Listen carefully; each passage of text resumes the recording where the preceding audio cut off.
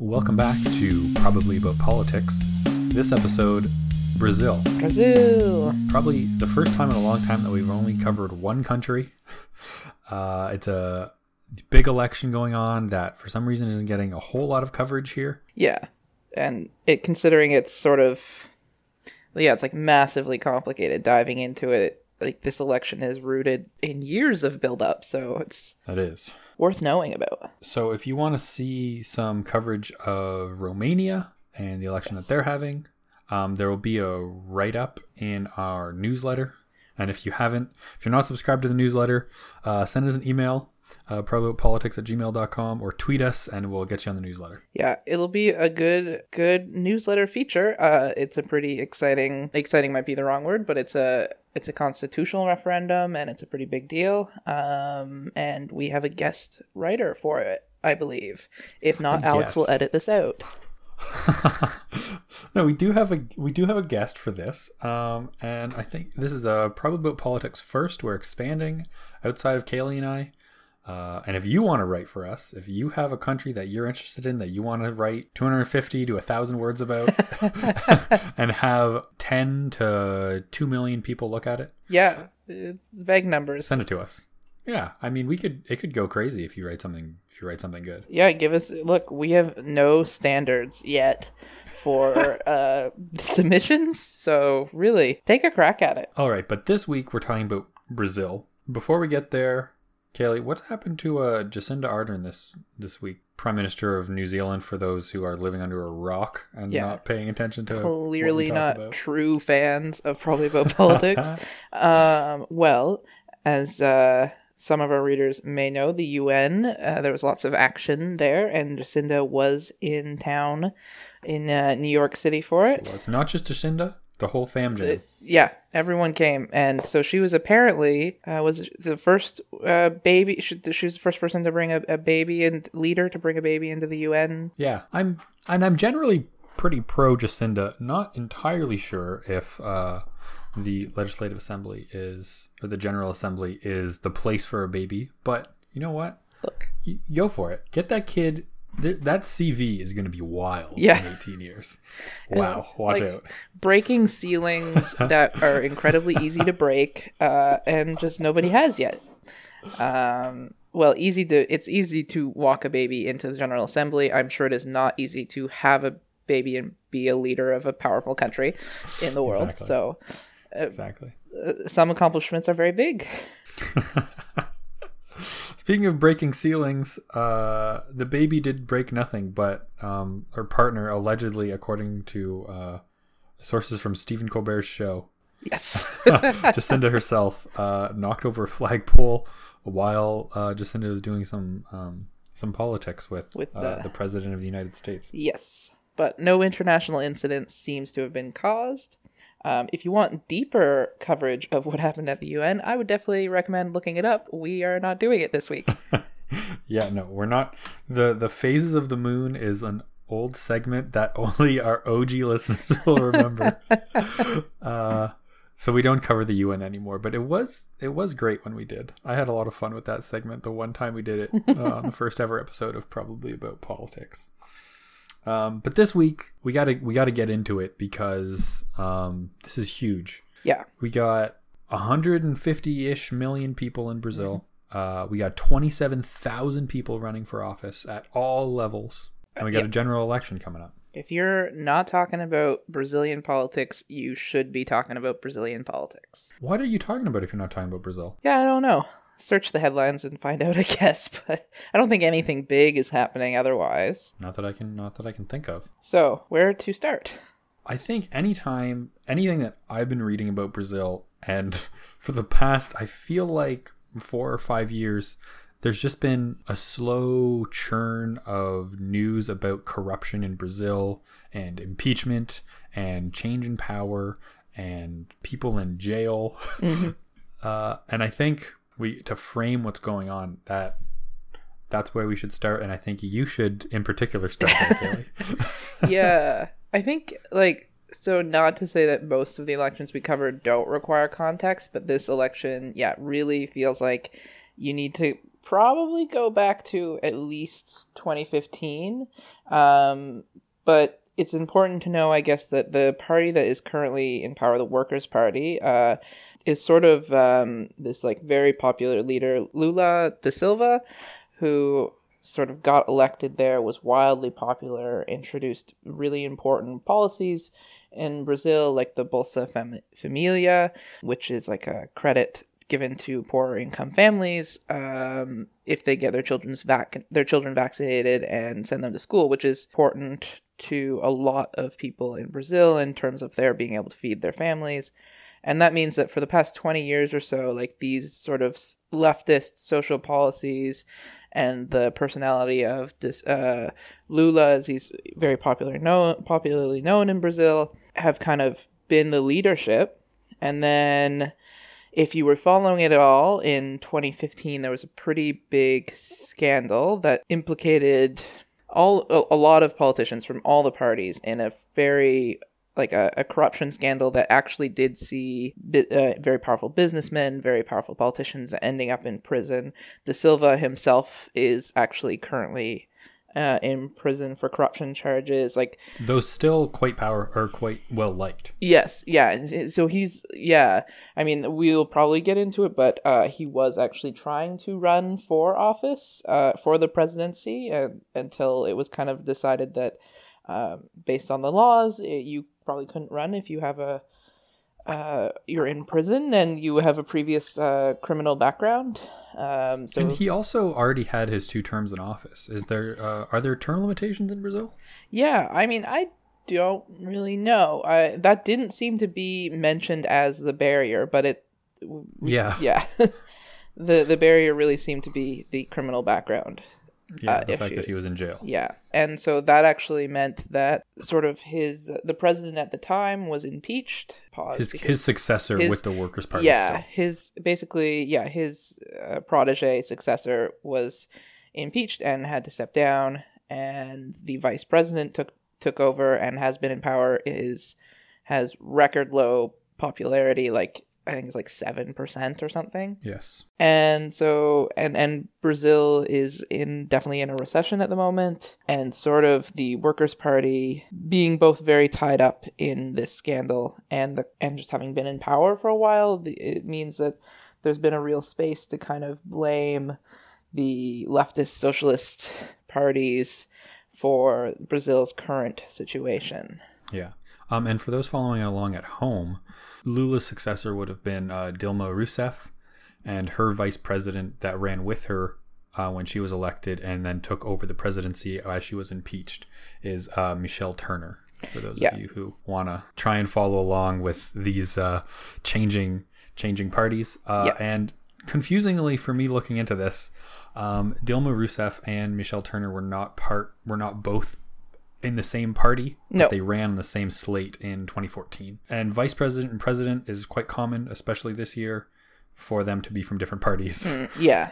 So, a lot happened. And I think in another advertisement of the newsletter we're putting out, I will link some of our favorite articles. And one of mine will be a pretty good background piece on what it was called the car wash scandal.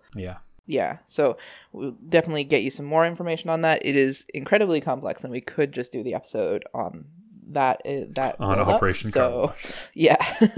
So I guess we could essentially leave it at that. Is that there was this scandal? It was initially a money laundering scandal that then turned into vote buying potentially and bribery, and Lula himself having a oceanside apartment gifted to him. And the awarding of contracts to construction firms with inflated prices and moving money. But anyway. But yeah. And just like the way it is really important is that like it touched every like sector of like sort of the power of people with power in Brazil in terms of politics and corporate, and but it seems to have really hit the Workers' Party, and that's a big factor in terms of voting issues this time around. So this is what you should probably take from it, I guess. Yeah, it was a nonpartisan scandal. Yeah, I guess. There was this corruption. But now we're having a new election. Mm-hmm. And the incumbent president is deeply unpopular. Yeah, and not running for re-election, I don't think. But yeah, he's 7%. Yeah, you could call that pretty unpopular. The candidate for Michel Turner's party, currently the Brazilian Democratic Movement, is Henrique Meirelles. And I think, so there's a lot of candidates. Probably, in terms of what we want to really focus on, we probably want to look primarily at the leading two, because they're the only ones that really, I think, stand a chance of making it to the second round of voting. But I guess we could explain the voting process in Brazil. Yeah. So the presidential election that happens is first past the post, 2 rounds of voting. So the top 2 will go on to the second round, and then it'll most likely be a runoff between Bolsonaro and Fernando Haddad of the Social Liberal Party, which confusingly is a conservative party, and Haddad, who is part of the Workers' Party, who was the party of Lula and then the party of Rousseff as well. Yeah, so they're 2 pretty different candidates, and I mean, they're polling like ultimately pretty close. Like Bolsonaro is at 28%, I think, and Haddad is 22%. So like nobody is likely to win the majority in the first round, but yeah. And so it should be noted that in 2014, the second round of voting was exceptionally close as well, with less than it was like 48.5 to 51.5 vote split in the second round for the presidency. So it's by no means, I don't think there's really a clear front runner at this point. Bolsonaro is ahead, but who knows what happens once there's only 2 people running, right? There's so many candidates right now that votes could fall. Yeah. Essentially anywhere. And it's definitely important to note that and we'll get into why this is, but with Bolsonaro, he has like a very high, like, I don't remember what the word is, but basically there's a high number of people who just like will not vote for him, so may default to Haddad. You know, he has a high rejection rate basically in terms of, so that's where he's pretty vulnerable, but we'll get into that, I guess. I mean, I think we can talk about it now, if we're talking about Bolsonaro, and then we can maybe move into the other levels of government once we talk about him. He's currently in hospital. Yeah, yeah, that's it. There was an assassination attempt against him at one of his rallies, and he was stabbed and moved to hospital shortly after, where he remains, yet still polling very well. Yeah, so yeah, he hasn't been able to actually physically be doing the campaigning. But yeah, he remains pretty popular, probably in a lot of ways. This rallied a bit of support for him. I guess unfortunate situation, somewhat of a good consequence for him in some ways. Although you don't want that to happen to you, obviously. Yeah, and well, he's had like reasonably steady growth in his candidacy, and so the difficult thing for Haddad is that Lula was running for the Workers' Party, right? And then Haddad had to then kind of take over the candidacy. So there hasn't been really a face associated with the Workers' Party. There's been this turbulence, and as we know, again, the rising tide of the right, it seems. Yeah. With Bolsonaro. But there is quite a lot of opposition to him as well. Yeah. Especially due to the electorate makeup in Brazil. Yeah, so like the interesting thing about I guess Da Silva is that he was very popular, even though he was a candidate who was essentially going to prison. Like they sort of knew that was going to happen, and he wasn't likely to be cleared to run. So the fact that Haddad is backed by him is still pretty important, and I think if it's the type of thing that if Da Silva says you should vote for him, that will eventually carry a lot of weight for a lot of Brazilians. But yeah, and Bolsonaro he's very divisive, and I think a lot of people are sort of saying he's toned himself down a lot, and that's part of the reason that he's been able to sort of gradually like get people who are increasingly dissatisfied with the Workers' Party's sort of reign on things for a very long time. But he definitely, like, he's a far right populist. He's, and in something that makes me a bit nervous, and I think should be flagged, is he has been somewhat vocal in the past about being supportive of Brazil's previous military dictatorship, and I think was actually just this week kind of quoted as saying like he won't accept any election result that isn't him winning because he believes it will be as a result of electoral fraud or something like that. So that's like kind of concerning. And there is kind of a feeling of unfairness, right? Due to Bolsonaro's party, he has only a small amount of free TV time for his campaigning due to the allocation of free TV advertising time is based on the current electorate size. Yeah. And Bolsonaro has only seconds a day, essentially. Yeah. While Haddad has quite a bit more free time due to the presence of the Workers' Party. Yeah.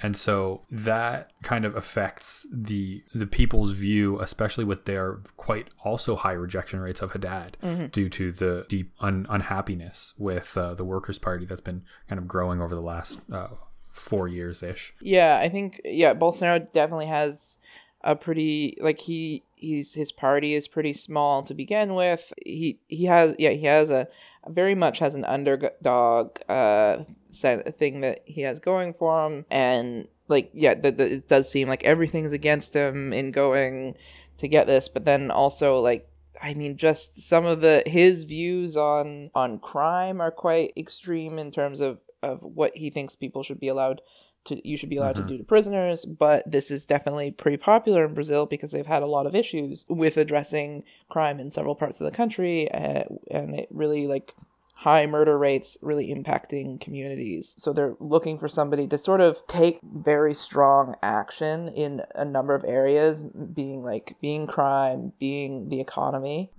and in some ways I think that there is a bit of looking back on the dictatorship, like sort of fondly in the way that we see happening in other countries, like when things aren't kind of going well, and you can sort of forget the bad parts, the things that were at risk, which I mean, I think is very clearly threatened by what we know to be some pretty deeply misogynistic views from Bolsonaro.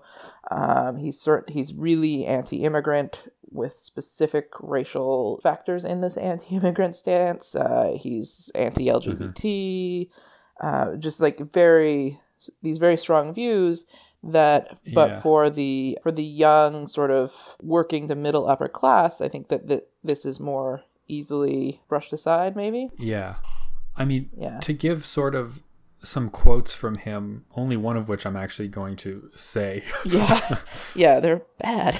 Exactly. It's wild. In 2015, he's quoted as saying, "Women should be paid less than men because they get pregnant." Yes. End quote.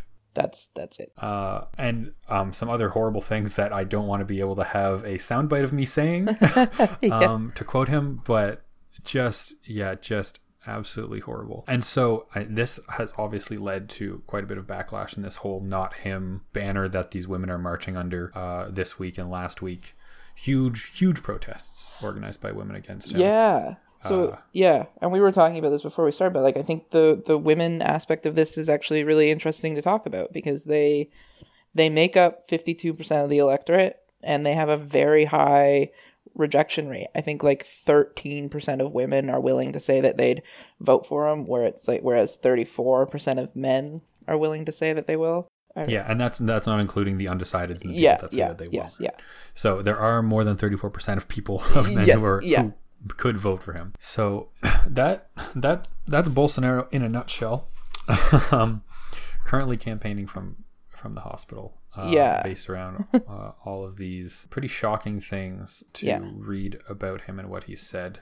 But notably in his entire electoral program, he mentions women and women's issues but once. Yeah, I think that was promising harsher sentences for convicted rapists. But he was, they said, I think I read somewhere that he was the fastest able to raise 1 million reais in donations from the public.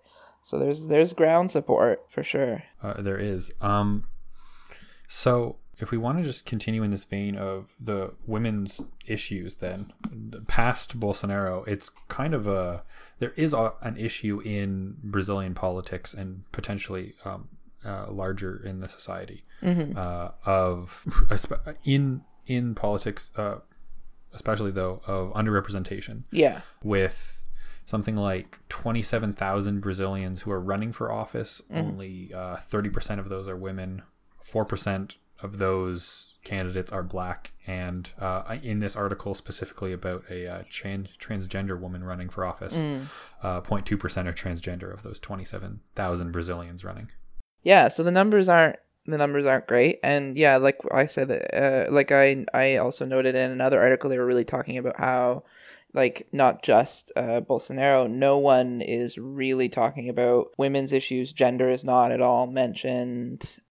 And there is just generally a lack of women running in any of the leadership sort of spaces. Yeah, for numbers to those ideas, 13 of 81 current senators are women, and only 54 of 513 Chamber of Deputies are women right now. So 10 to 20% of those levels of government. Interestingly, from like a systemic kind of point of view, the government is now requiring parties that are running to, before for other levels of government, there's a proportional representation type of voting that goes on with open list proportional representation.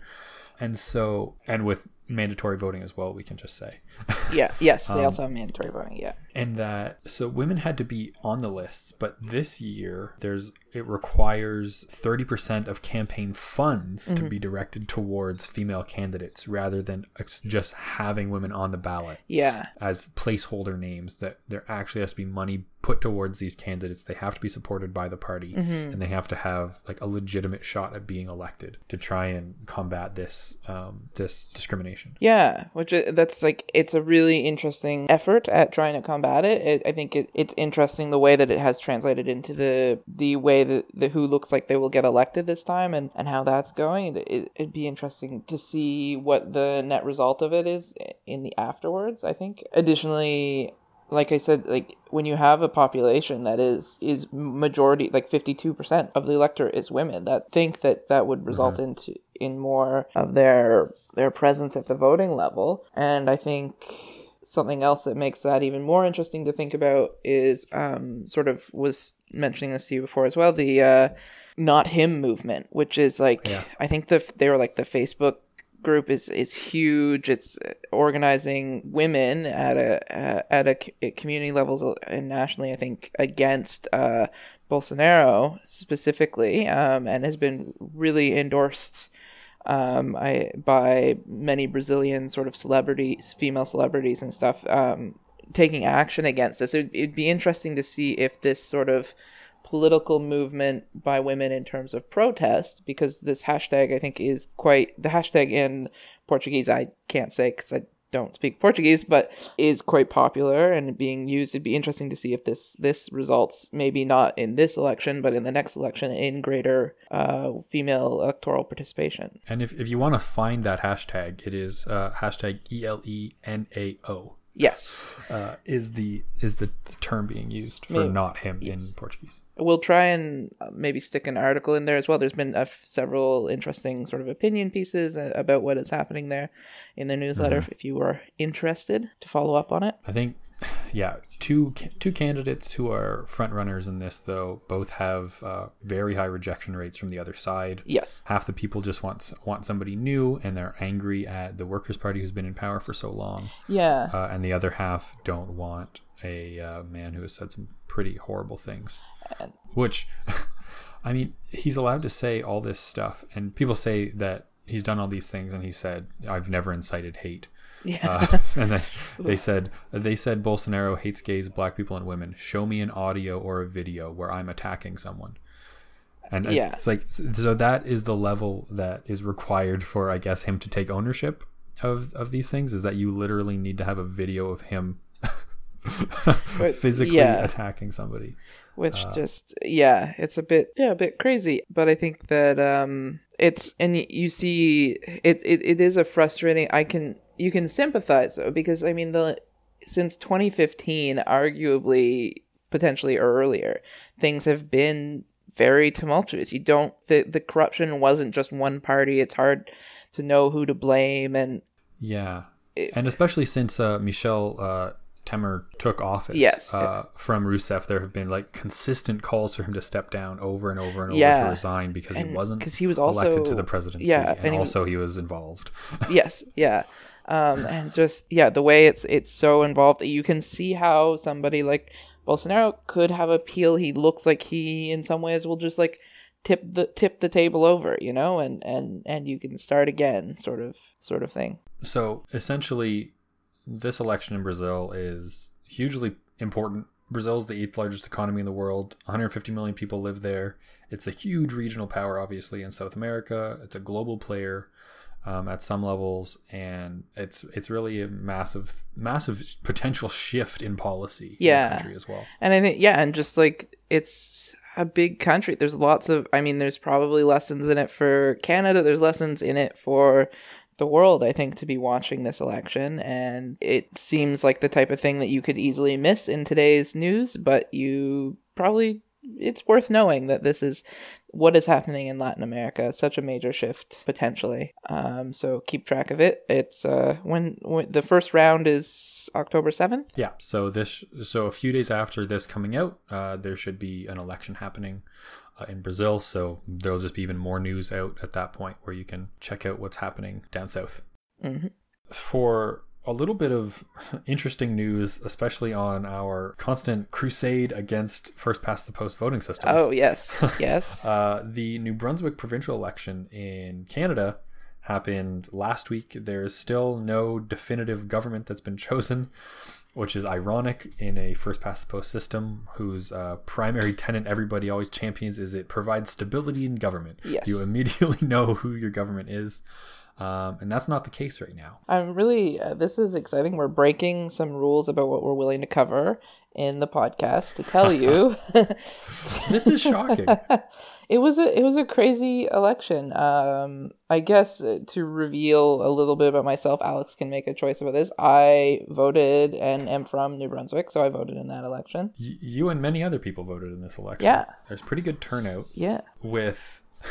But I guess it doesn't matter how many people vote because the Liberals, led by Brian Gallant, won the popular vote with almost 38% popular support. Yes. But only won 21 seats in the Legislative Assembly. Yeah. While Blaine Higgs's PC party won only 32% of the popular vote, but with much more efficiency in their elections to have 22 total seats won. And two third parties, the People's Alliance and the Green Party, each winning historically 3 seats in the legislature. Getting a pretty good turnout for themselves, which is quite different for, I think, a lot of Canadian provincial elections don't usually have third party turnouts like that. The most interesting part is that, at least for me, is that the Liberals, having been the current party in power, get to try to form government first. Yeah, as a rule, right? yeah. But generally, people in New Brunswick history, the entire time, it's just been whoever gets the most seats then forms government, potentially as minority